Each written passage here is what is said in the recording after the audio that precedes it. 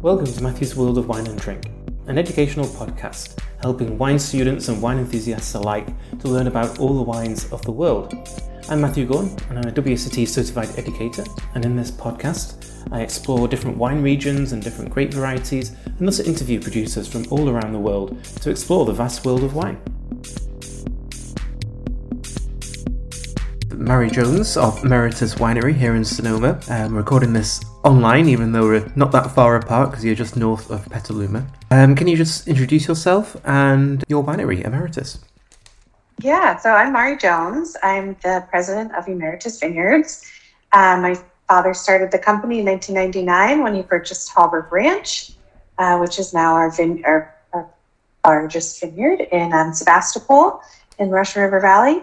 My father retired about 6 years ago, and I've taken over running the company from him. Emeritus is only Pinot Noir then? That's correct. So we are 100% Pinot Noir and 100% estate grown. We actually sell most of our fruit to other wineries, so we're only making a relatively small amount of our grapes. What is the production of Emeritus in terms of cases? We do about 10,000 cases a year. The focus of this interview is going to be on dry farming and irrigation. Oh, not using irrigation. But just to start with the fact that you sell a lot of fruit, what are kind of the economic dynamics of selling fruit rather than making wine from the fruit? You get paid in the same year, so that's nice. Less overhead costs because you're not running a winery. So those are the kind of economic considerations. Of course, you are still a farmer, so you are subject to the whims of agriculture and Mother Nature and the market. We're very lucky, though, to have built really strong relationships with the wineries that we work with. So they stake their brand on Hallberg Ranch and the quality of our fruit, and kind of vice versa, right? So it's really strong partnerships that we've been able to build over the last close to 20 years. 1999 was the first vintage, or when Emeritus started making wine? That's when the company started. We actually didn't plant anything until 2000. We purchased Hallberg Ranch as an apple orchard. So our first 30 acres were planted in 2000. The last plantings were in 2002 at this property. And we purchased another property and planted that in 2008, which we call Pinot Hill. And that's in southern Sebastopol. So our first vintage was 2004 that we actually made wine commercially. However, that burned in a warehouse fire, the Mare Island fire, which I'm sure you're familiar with. And so our first release into the world was really the 2005 vintage. And what was the prompt to move from solely selling fruit to actually making wine? We always did a little bit of both. So that was part of the plan from the beginning. Because the vineyards weren't planted until 2000, we really didn't have a good crop to make a commercial vintage until 2000. When was the conversion to dry farming and not using irrigation, and how did that work practically? Yeah, so we started the process of weaning the vines off of irrigation in 2007. So it actually took 4 vintages at Hallberg Ranch, 7, 8, 9, and 10, were the 4 kind of weaning transition vintages. It was a conversation that my dad had with his former partner, Robert de Villaine. They developed a vineyard together in Annapolis, way far up on the Sonoma coast. And it was a conversation when Bryce was actually buying him out of that project that spurred this transformation of our vineyard. So he came back and he talked to Kirk and he said, "What do you think about doing this?" And Kirk said, "Well, we can try. This property actually, before it was an orchard, it was a vineyard." Oscar Hallberg purchased this property. The records are a little unclear, but it seems like maybe the late 1890s, maybe the very early 1900s. And he purchased it as a vineyard, developed it, or continued to grow grapes and develop his agriculture that way. But when Prohibition was enacted, he, like everybody else, transitioned his vineyard into apples. And he also was already growing a lot of apples at the time, and other parcels and properties. So if it was a vineyard prior to Prohibition, they didn't have mechanical irrigation like we do today. So there was kind of the thought of it could probably be done because it was most likely done in the past. So there's something about this property that allows for it, which not everywhere in our area, or California certainly, would allow for. So that weaning process was like I said, about 4 years, and it was really trying to get the roots really deep down into the sub layer of the subsoils, basically. We have gold-rich soil on top, which is very prized and sought after for Pinot Noir. Super well draining. It's so fine. It's like moon dust. It's just like finer than dirt.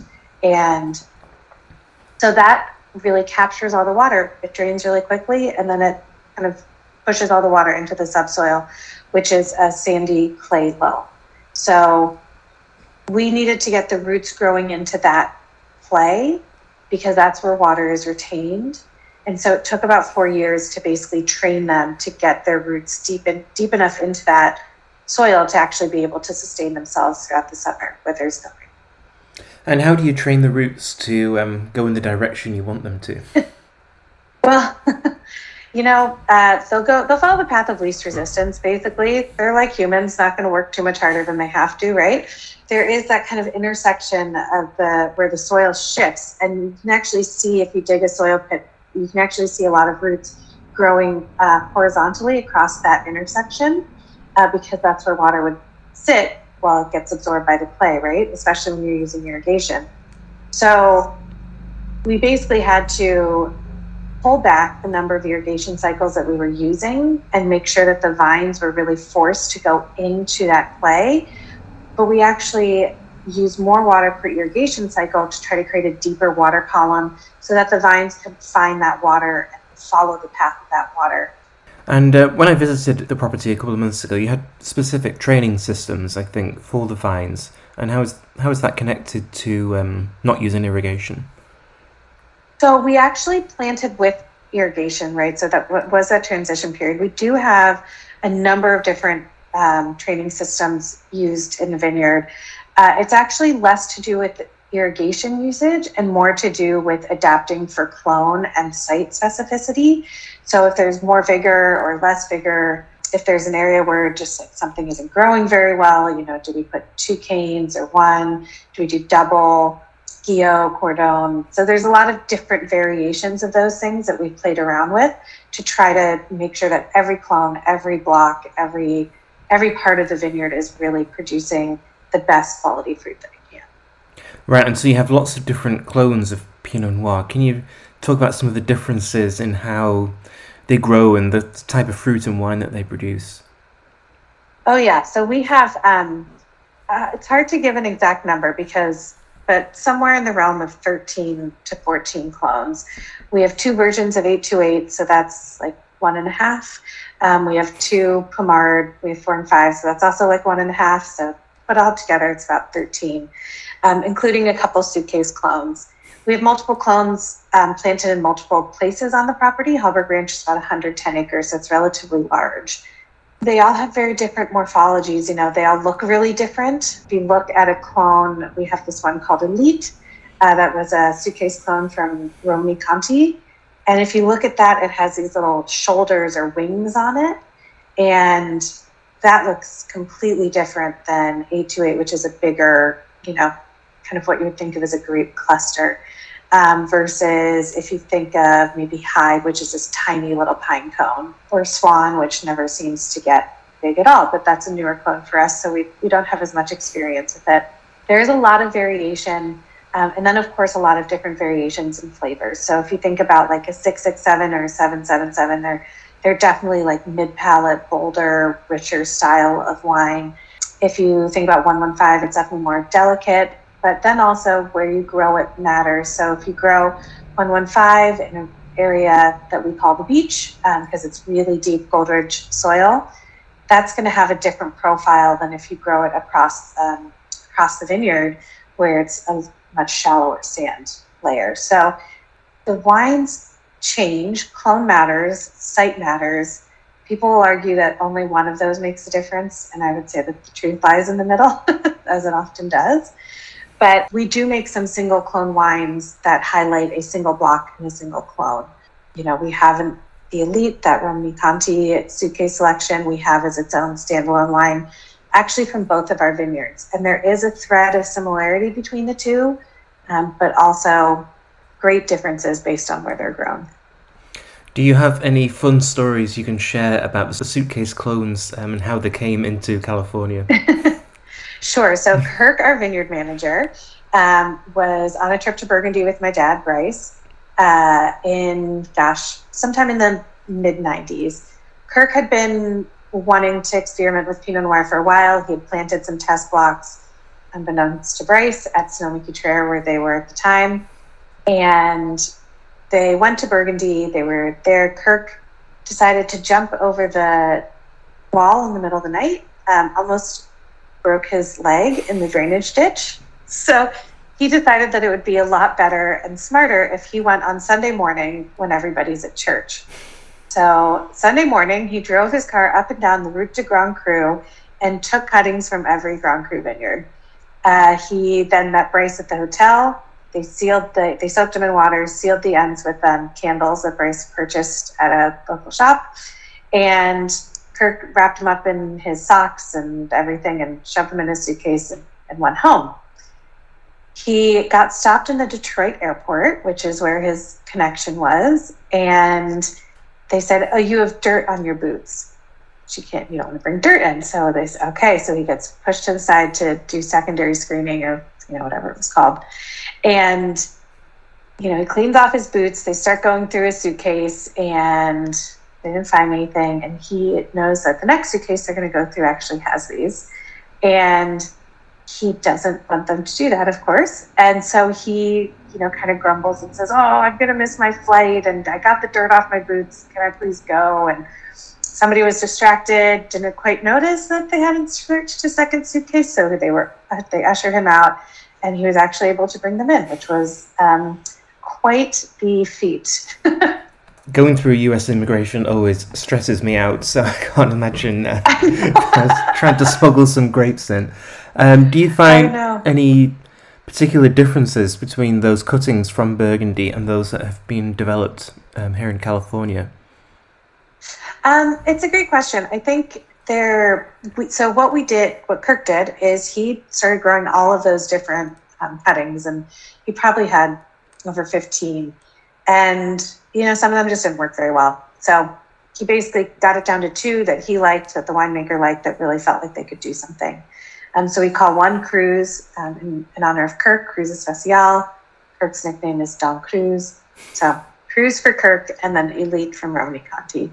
And, it's interesting. I mean, every Pinot Noir started in Burgundy, right? No matter if it's a California Heritage clone or if it's, a numbered clone from Dijon or whatever it might be. I think that the reason that we honed in on those 2 clones over kind of years of growing and why we continue to plant them, make wine from them, special, selections from them as well, is because they are really special and unique. That said, we also do that with a couple of other clones. So I think part of it is that they do bring something special, but there were other clones that we brought from France that didn't, if that makes sense. Mm-hmm. So kind of by process of elimination got to these really unique ones that we really like. So that's one of the fascinating things about Pinot Noir, isn't it? That you have all these different clones which produce subtly different expressions. So it's interesting that the winery has worked for a long time quite hard to kind of isolate which clones work in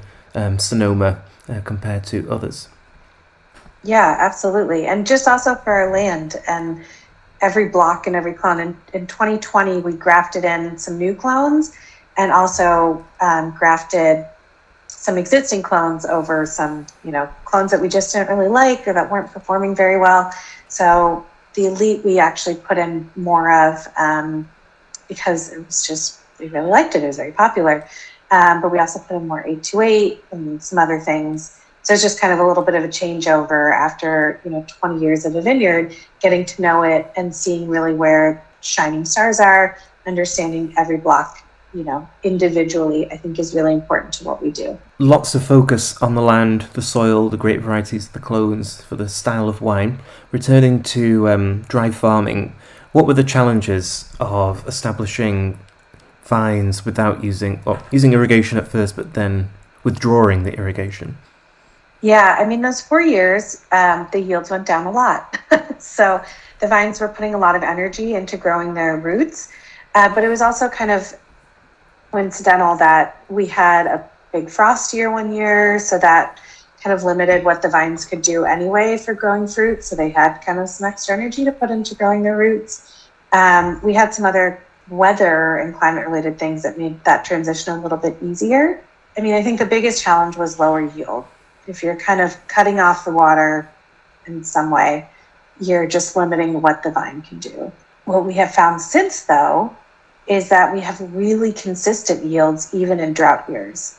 So the vines are able to, now that they're they have that support system, that deep root structure, they're actually able to thrive in adverse conditions. Whereas in that weaning process, or even with irrigation, you're so much more at the mercy, I think, of Mother Nature. And now it's like, I think of it as, like people, right? If you have a deep support system, if you have a strong character, you can kind of weather life's, events and hardships that get thrown at you. I think it's the same for a vine. Not to say that there isn't vintage variation or changes in the vine, but they're better adapted and suited to handle those things, whether it's drought or heat. I mean, those are the big things that we kind of contend with. So what we're seeing is actually, while it was really challenging those 4 years, we're seeing so many benefits on the other side. So it's been, 15, 16 years since this conversion. And so you've found these long-term benefits that the vines are actually more stable and more adaptable to what are going to be increasingly difficult climate conditions. Which do you see more of a challenge, heat or drought? Depends on the year. This year we don't have either. I don't know. It's a good question. I think with the heat, it's going to be unpredictable. I don't see a whole lot of changes maybe on like the average. And I know that there are some climate models that actually show Russian River and our areas of the Russian River having more fog cover as it heats up more inland. There'd actually be more fog pulled in. So it's possible that we'll experience in general more fog cover, a little bit cooler, more moderating effect of the fog. But that said, I think what we're really seeing from heat events is these really big heat spikes. They tend to come at Labor Day, and it seems to go on 3 to 5 days. So, and we're talking extreme heat, triple digits, maybe even over 110, which is ridiculous for us in a relatively cool climate and cool region to have those kind of heat spikes. So I think for heat, the challenge is unpredictability. For drought, I think it's almost the same. I think it's unpredictable. You might have a stretch of 10 years of drought like we've basically seen, but you also may then have these big years of rain like we've had this year. I think both can be a big challenge. I think our vines are well suited to kind of handle either, and our soil can hold that water for a really long time and capture pretty much everything that rains. Even in a year like this past winter where, everything is flooded and the laguna is basically coming onto the road. The Laguna de Santa Rosa, for reference, is about a mile from us, not even. And so, you have a super high water table there, not like here, but there's just so much water everywhere. Sitting water, nothing is draining. And for us, in the biggest weeks of rain, we would have a little bit of standing water in the bottom of the hill in some ravines, and that's about it. So our soil can really capture and hold on to that water. So I think probably heat would be a bigger challenge overall, but I think it'll be really unpredictable. That's a very long, drawn-out answer to a relatively simple question.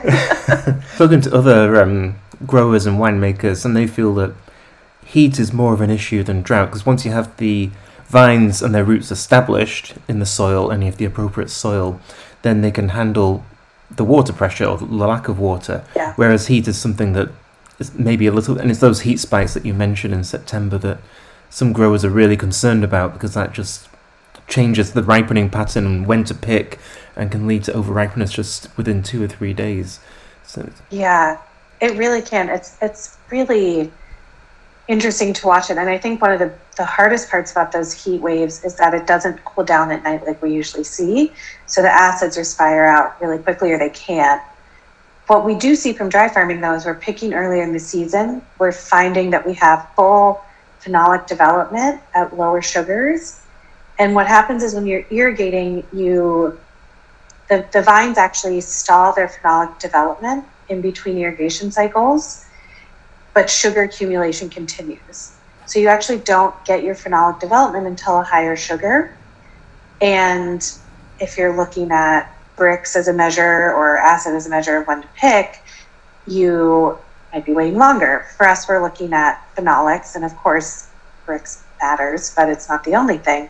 So we look at phenolics and acid, and we're wanting to get grapes when they're every block, every clone, when they're kind of exhibiting their most uniqueness that they could ever exhibit. And that tends to be between 21 to 23 Brix. Some have to go higher, some can go lower. So, but what we're finding is we get those phenolics ripening in tandem with sugar. So we're getting the full flavor spectrum of every clone, every block earlier, which allows us to pick earlier, which allows us to be mostly done or halfway done or all the way done before a heat spike in September, or like this year when we might be picking into October. Potentially to avoid rains in October, we'd be done a little bit earlier. That was the case in 2011. We were able to have the last pick was already scheduled for the day before the rain was forecasted, whereas a lot of people were still scrambling to get their fruit in before rot set in after this big rain in October. And so for the listener who isn't based in California, can you describe 2023 and the weather conditions? Because it feels like a very unusual year, but maybe you can compare it to others. Yeah, no, it is. We were talking this morning. Kirk, our vineyard manager, has been doing this for over 40 years at this point. And the latest veraison he has ever seen was July 28th. Today is July 26th. We have not seen a hint of pink on any in the vineyard. So in 40 years, this is pretty much the latest veraison that has happened. What we saw was a lot of rain coming over the winter, 2022 to 2023. So the ground was really cold already, a very cold, very wet year. And then in the spring, we just really didn't see any sun or really warm temperatures. So we had really thick fog cover, a lot of cloudy days. It seemed like June gloom lasted for 3.5 months. And so the ground took a long time to warm up. So bud burst was late.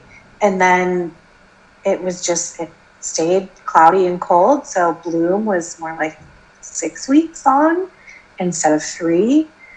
And now we're into July. We have set, berries are sizing up, but no sign of veraison yet for us in kind of western Sonoma County. So things are looking to be 2 to 3 weeks behind what we have seen in the past, call it 10 years, which is interesting and definitely makes you worry a little bit. Are we going to have a heat spike in September? Are we going to have rains come in October?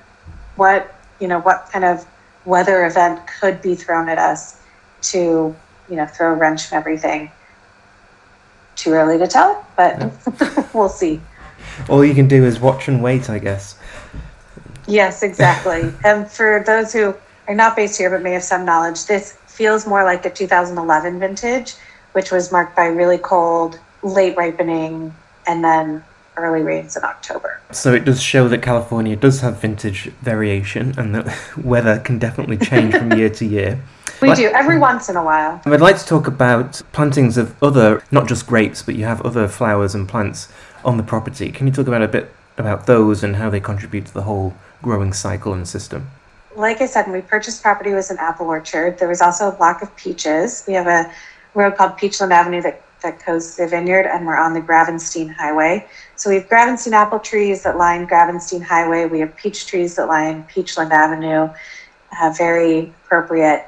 And then we also scatter a whole lot of wildflowers to create insectaries. So we have 2 areas of the vineyard where we throw this wildflower mix, and that brings in a lot of beneficial bugs and insects. It's really interesting. We see a better fruit set in those areas with the insectary. There's really no reason why that would be. That would come naturally, other than with a really healthy ecosystem around it, you can eliminate some of those bad pests. We also have some large trees on the property. We have some redwoods and some big oaks, and those house some predators. We have raptors and owls, owl boxes as well. We also planted a number of manzanitas, which are indigenous California plant, which sequesters a whole lot of carbon around it. So we're trying to, with those bigger trees, with our vines, and with a lot of our farming practices, as well as filling in some of these areas of the vineyard that aren't vines with things like manzanitas, or sticky monkey brush is another fun one, to actually sequester more carbon so that we're off-putting what we emit as we farm. When I visited your property, you talked about carbon sequestration. Can you delve into that a little more? Yeah, there's a lot of parts of it. So if there's anything that, you want me to elaborate on, let me know. But, we are trying to be carbon negative farmers, and we're actually now certified as carbon negative at both of our properties. So we do that accomplish that kind of with a series of farming practices, as well as things like planting those manzanitas and keeping those large trees on the property. But practices like no-till or half-till every other row promotes carbon sequestration. Basically as few tractor passes as you can take helps, right? And by not tilling, you're not kind of leaching carbon out of the soil. We do till some every other row at Hallberg to control our gopher population, which is a workplace safety hazard. If you've ever stepped in a gopher hole, you would understand. But between that, composting, keeping all these other plants around, we're really trying to do our best to sequester as much carbon as possible. Tilling is something that kind of divides opinions. Some people say you have to till because of erosion and to keep the soil alive and fresh, but then the counter argument is that it releases carbon into the air. So you kind of till, but very in a measured way. Is that how you describe it? Yeah, exactly. So we're in the camp of we would love to go all no-till. We have areas of Hallberg Ranch and the entirety of Pinot Hill where we do not till at all. We find that not tilling is better for erosion, better for creating a habitat, because we leave and just allow to grow native natural grasses and what you call weeds in your garden. But we let that grow as our cover crop. So we actually just leave that, and we'd love to just leave all of that in. But we do have to till in large portions of Hallberg Ranch every other row, and that is truly just to try to break up gopher runs so we don't have injuries, basically, from our crew working in the vineyard. With cover crops, in relation to water, do you have the same cover crops each year, or do you vary according to how much water there is available? Whatever grows is our philosophy. So we have experimented back when we started planting. We experimented with some different cover crops, and everything was kind of too vigorous and was growing too tall. So we figured that whatever is growing is what's meant to grow in general, and that has been really beneficial for us, creating good habitat for all sorts of natural predators and insects, and just kind of a healthy ecosystem all around. One final question. You've released a sparkling wine. Can you just talk about how that is farmed differently from the red wine from Pinot Noir? It is a single block, so it's a true grower sparkling wine, right? It is not really farmed all that differently, to be honest. The big difference is pick time. So we're picking that closer to 19 bricks, whereas otherwise we're picking, around 20, 21, 22. 20 would be very low. So it's really just pick time, and then of course how it's made is quite different than any of our red wines. And has that been a challenge, or has it just been exciting to make some sparkling wine? It's been exciting. So our first vintage was 2020, and we just had that disgorged and released this year. And I had been wanting to make a sparkling wine for a very, very, very long time, because I've always loved Blanc de Noirs, and of course, who doesn't love drinking champagne and sparkling wine from around the world? So when I told my dad it was something I wanted to do, he always said no.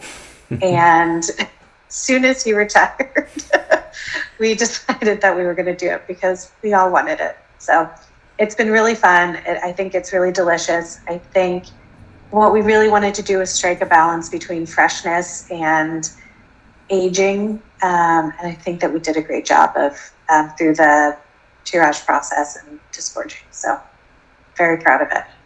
Good. I mean, who doesn't want sparkling wine from Pinot Noir? Exactly. Apart from your dad.